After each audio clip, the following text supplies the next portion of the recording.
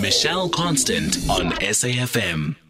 Yep, at this time on a Saturday morning, we like to look at today in history. James Hall from Eswatini, looking at the week in history. He's the writer, historian, and founder of Africa Today, yesterday.org. So we look forward into the week to come, taking it back into history, if that makes any sense whatsoever. With this week's Africa newscast from the past, this is James Hall, and today, October 14th, in 1931, Pretoria becomes a city as the Union of South Africa officially bestows upon its administrative capital city status.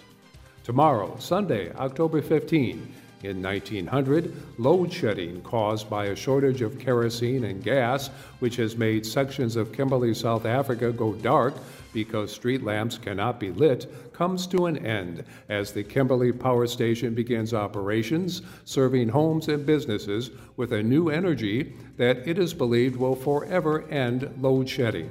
It's called electricity. Monday, October 16th. In 1951, South African-born Max Thieler is awarded the Nobel Prize in Medicine for developing a life-saving vaccine against yellow fever. Tuesday, October 17. In 1989, one of the most powerful songs protesting apartheid is released, Soweto Blues by Hugh Masekela and Miriam Makeba, about South African youth engaged in the 1976 Soweto uprising. Wednesday, October 18th. In 1890, the settlement of Windhoek, the future capital of Namibia, is permanently established by German colonial forces. They built a fort on the location originally settled in 1840 but abandoned by 1885. Thursday, October 19th. In 202 BC, Hannibal Barca, leader of the army of Carthage in what is today Tunisia, meets with Roman general Scipio Africanus to seek terms ending the Second Punic War.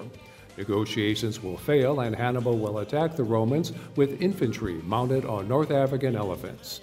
The Romans will be intimidated but learn that trumpet blasts confuse the elephants.